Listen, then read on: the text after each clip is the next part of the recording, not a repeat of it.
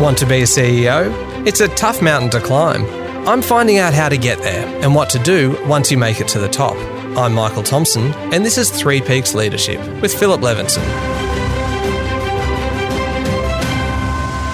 Today we're joined by a guest who held one of the highest profile CEO roles in Australia during one of the most challenging times, not just for that business, but for the sector in general. It's going to be a fascinating conversation, one I'm really looking forward to.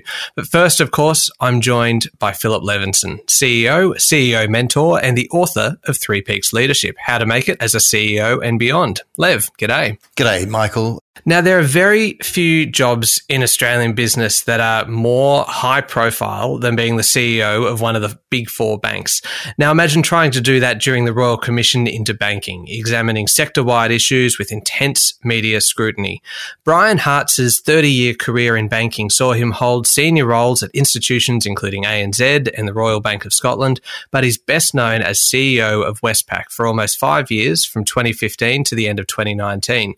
Brian steered the bank through the Royal Commission and was at the helm when AUSTRAC charged Westpac with 23 million breaches of anti-money laundering laws, largely relating to the bank's failure to report international transfers. Amid mounting political pressure, Brian Hartzer resigned his position in 2019. He's now turned his decades of experience into a book, The Leadership Star. Brian, welcome to Three Peaks Leadership. Thanks for having me. Can I ask you to cast your mind back to 2015, to your very first day on the job as CEO of Westpac? What did you do? What was the very first thing that you did on that day? The first thing I did was walk to work. I was actually in Melbourne. We had an office in Melbourne, and symbolically, I wanted to make the point that we were indeed a national organization, not just a Sydney-based organization. So I made a point of starting work there. And the first couple of days were all very scripted out. We'd had a very well planned out transition. So it was a combination of a couple of organizational announcements, the launch of some new technology, which was called Yammer, which was an internal Facebook to help build communications internally.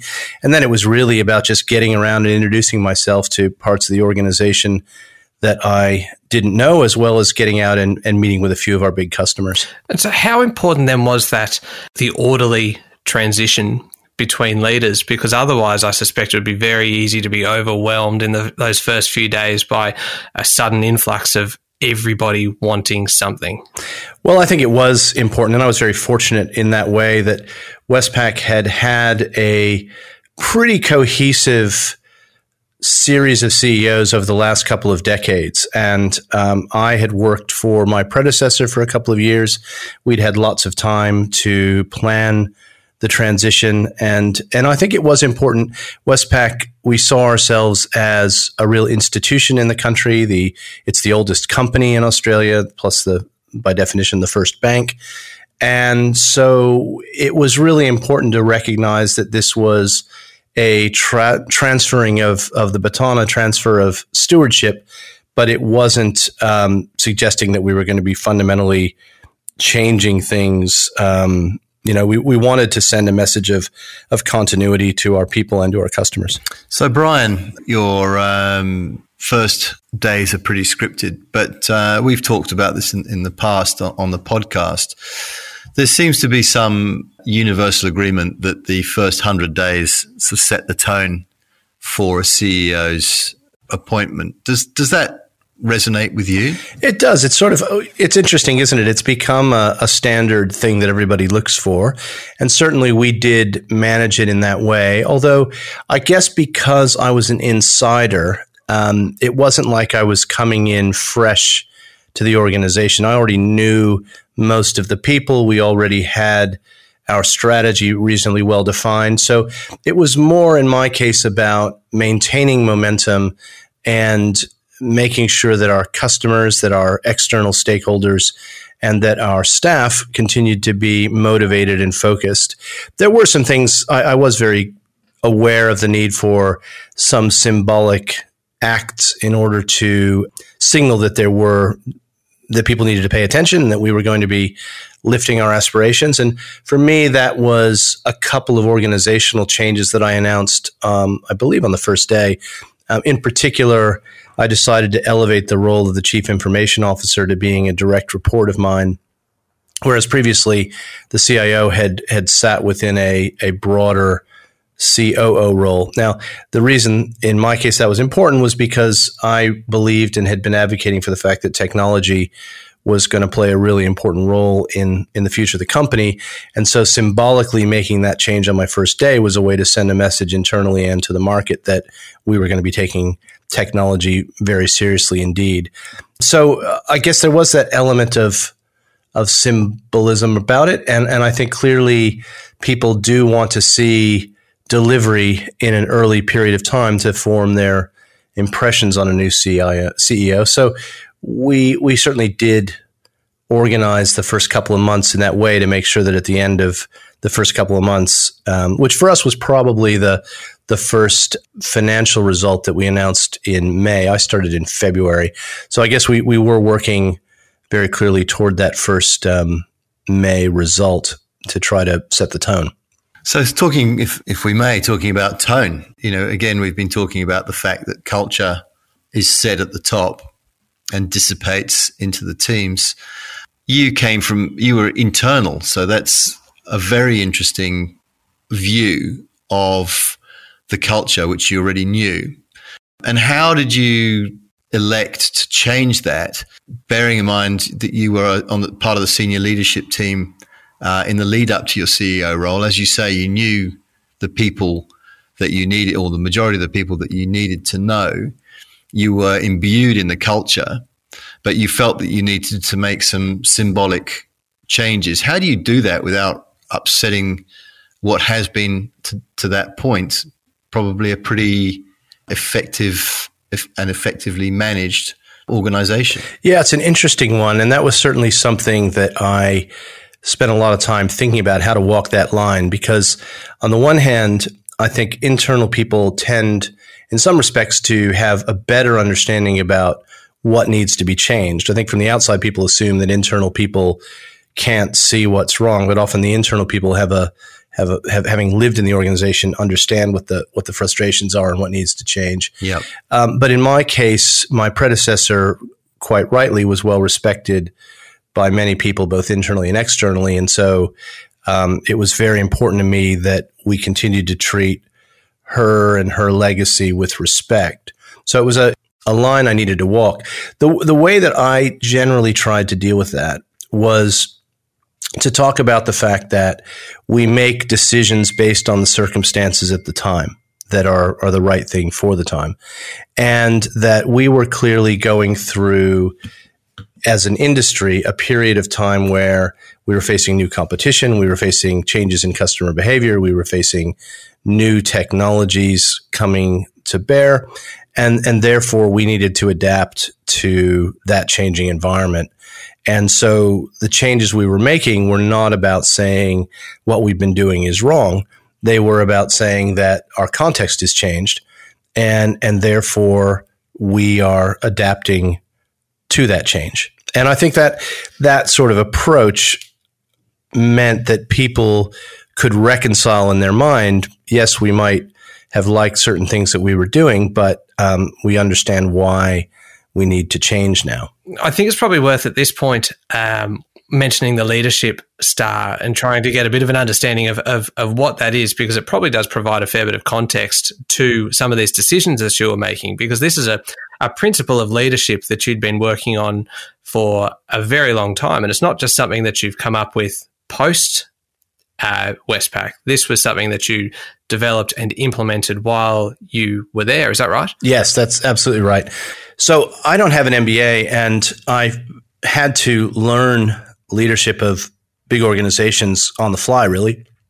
So I was put in charge of a business of about 1,000 people 20 years ago without having had much direct experience of managing people. And I started paying attention to people who were doing it really well, and particularly became interested in this idea of staff engagement, and that if you got people emotionally committed and engaged in what you were doing, that they were likely to perform better and you'd attract better people to work for you, and so forth.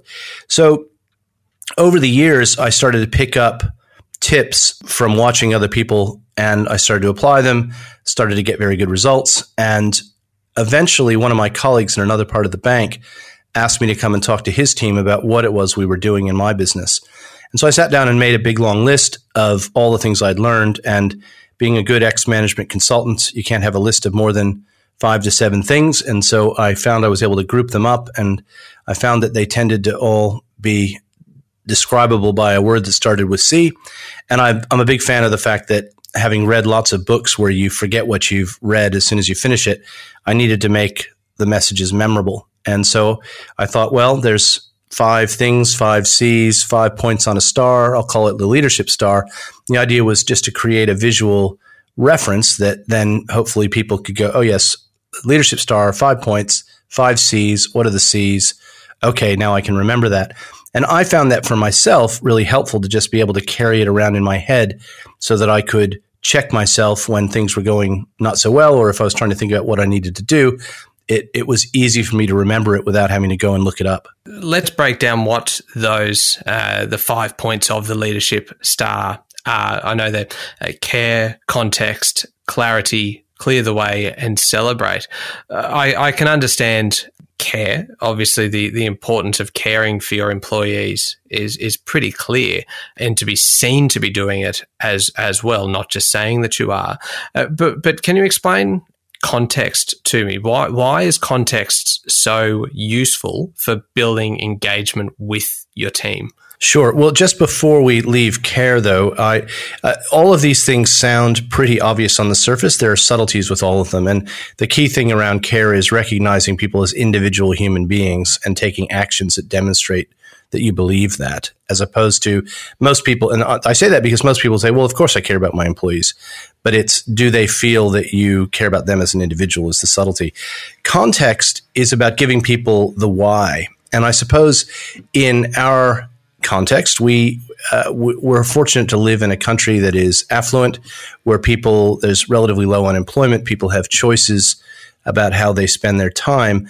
And so what you're trying to do is help people see what the purpose of the organization is beyond just in a commercial setting making money.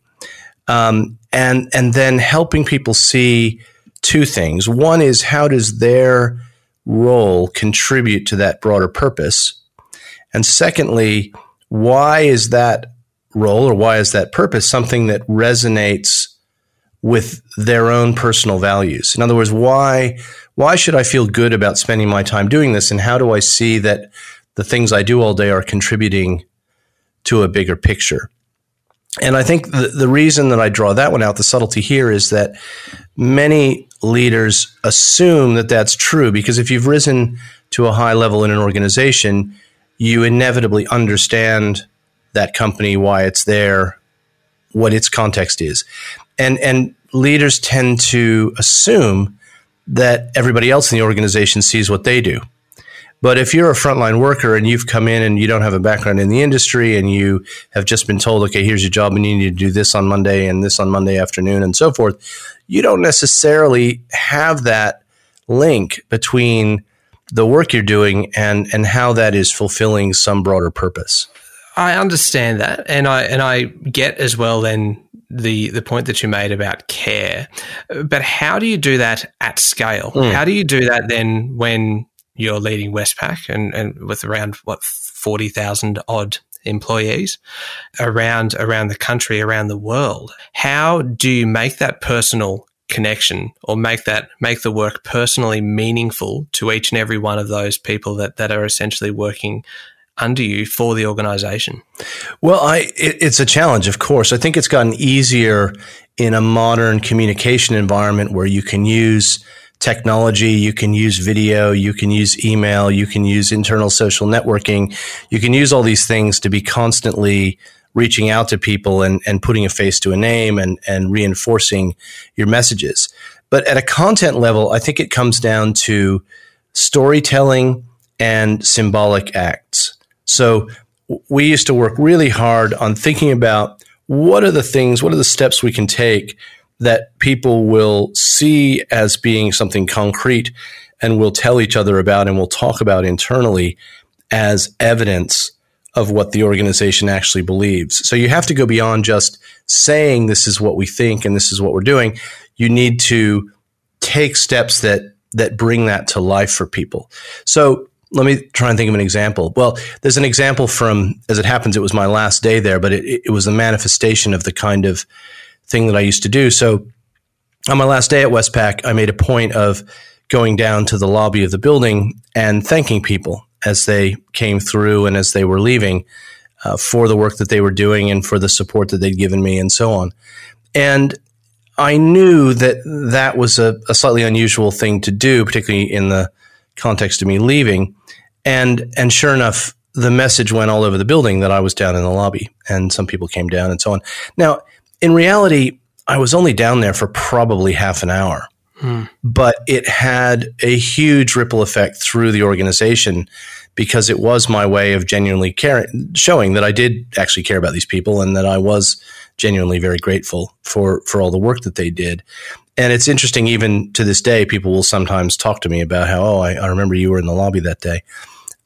So that was something I used to do personally. I used to look for those interventions. Maybe it was showing up somewhere at an unexpected time in a surprising way and encouraging the people who were the leaders in my team to likewise look for things that they could do that brought this to life. Now, it had to be genuine. It wasn't just about, a PR exercise, but it was about thinking about how can I have a ripple effect? Where are the points of leverage that I can intervene that will then cascade through the organization and reinforce this? And storytelling is a big part of that, bringing it to life by connecting your own personal experience with something that you're talking about, telling the story of an actual customer that had been or a staff member who'd done something fantastic for a customer that you could use as a way to highlight the sort of expectations that you had.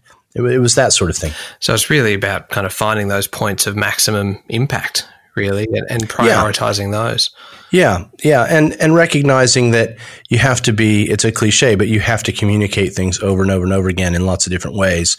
You can't just do a PowerPoint presentation and expect everybody to be bought in.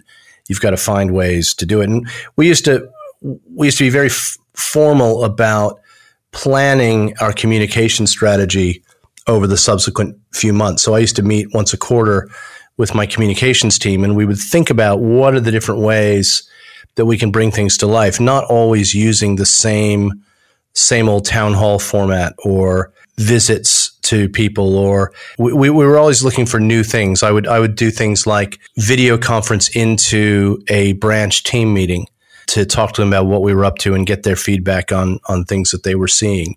And then you do that with a branch in rural WA, and the next thing you know, every branch in WA knows that I've been talking to that team, and that's something for them to talk about. And so it's looking for those creative, slightly surprising things that you could do that brought to life whatever the key themes were that you were trying to push.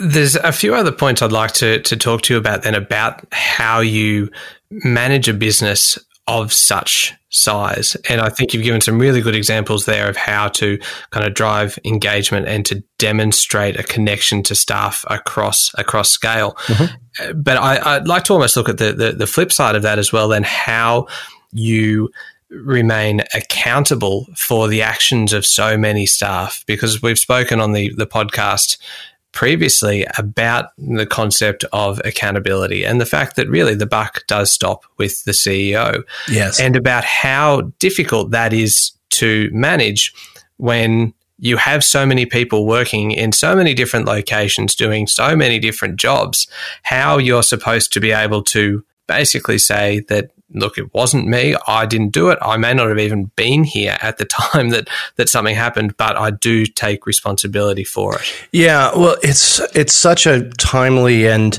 interesting question. And I think that this difference between responsibility and accountability is an important one to think about. What I've noticed is that accountability nowadays seems to have morphed into who gets shot when something goes wrong. Mm-hmm. And it's become about blame and about scapegoating, which I think is personally, I mean, I guess I'd be obviously have a bit of a bias in this one, but I don't think it's necessarily the most constructive way to think about it. I mean, I think that surely the the CEO is ultimately accountable for the culture of an organization, setting the tone at the top, how they manage the organization and the like. And there are times, as what happened in my circumstance, where the shareholders or the board or whomever, the politicians, decide that they want a circuit breaker and they want an element of scapegoating, regardless of whether that person has contributed to the situation or not. I think, in my mind, accountability is something people should want. It should be coming from a place of, I often refer to it as the put me in coach philosophy, that, I want accountability. I want to be given the responsibility to get on and get something done and be measured about the results that I achieve. And that's what you should want. I think as it has morphed into this notion of who do we blame, I don't think it's necessarily that constructive for organizations, because you learn through things that go wrong. You learn through mistakes, and I think that there's this notion of a cleansing that everybody seems to want when something goes wrong. I'm just not sure it's entirely helpful, but I do accept that it has become something of the reality in terms of what, particularly in public markets in Australia, people seem to be looking for. It's interesting, Brian, because when we had John Poynton on a few podcasts ago, he referred to exactly the same thing. And his conclusion was it's becoming more and more difficult to attract people to serve on boards or as CEOs, particularly of public companies. Are you seeing that? Absolutely. Because it's gone, particularly in Australia, I think that because of the nature of the media and the political environment here, there is such personalization and focus on these things. I mean, the issue that we faced was a technical error in 2009, which happened 3 years before I even started at the company. Now, if I had a time machine, there's things I'd do differently, but you just suddenly get photographers outside your house and this incredible personalization of the issue. Whereas I would have argued that actually, as soon as I found out about the thing, I probably would have been one of the best people to get in and fix it. But that we've created an environment where there's just almost this bloodlust and that comes in. And I know certainly the conversations I've had with many people, and maybe they're just trying to appease me, but they say, well, why would you do this? Why would you put yourself through this? Particularly when there's a large cadre of private companies out there who are not subjected to the same level of media intensity. So, in fact, that's a great question. And we were talking to Tahnoon Pasha in our last podcast about why would anybody want to be a CEO? So I'll ask you, why, particularly of such a behemoth where you've got 40,000 people with eyes on you, plus society, plus the broader community. What tempted you to take such a huge job? Well, it was an incredible honor. I'd spent my whole career in banking, and I was very excited about being part of the transition of the industry to a better place, a more customer-focused world, a world that was much more technologically driven. I felt that I had the experience and the skills to do that. And I was a history major at university, and I'm although my accent's American, I've spent 27 years in Australia and have a tremendous love for Australian history. And the chance to lead one of the oldest company in the country, the first bank, through a period of dramatic change in the financial services industry was incredibly exciting for me. And I knew going into it, I had worked in the UK at RBS after RBS blew up. I saw what the CEO of RBS was subjected to post the GFC. I understood the downsides of what came with the job and the risks that came with the job, but I felt on balance it was an incredibly exciting opportunity and a tremendous honor, and I still feel that way. Well, good on you. I mean, I think it's kudos to you, first of all, for your comments just now, but also for the stance that you took, which I thought was very distinguished and graceful during that media and chattering frenzy. Brian, thank you so much for speaking to Three Peaks Leadership today. I do get the feeling there is plenty more to cover. So if you'll join us again next time, we'd love to continue the conversation. I'd be delighted. Wonderful. Thank you. That was Brian Hartzer, former CEO of Westpac and the author of The Leadership Star.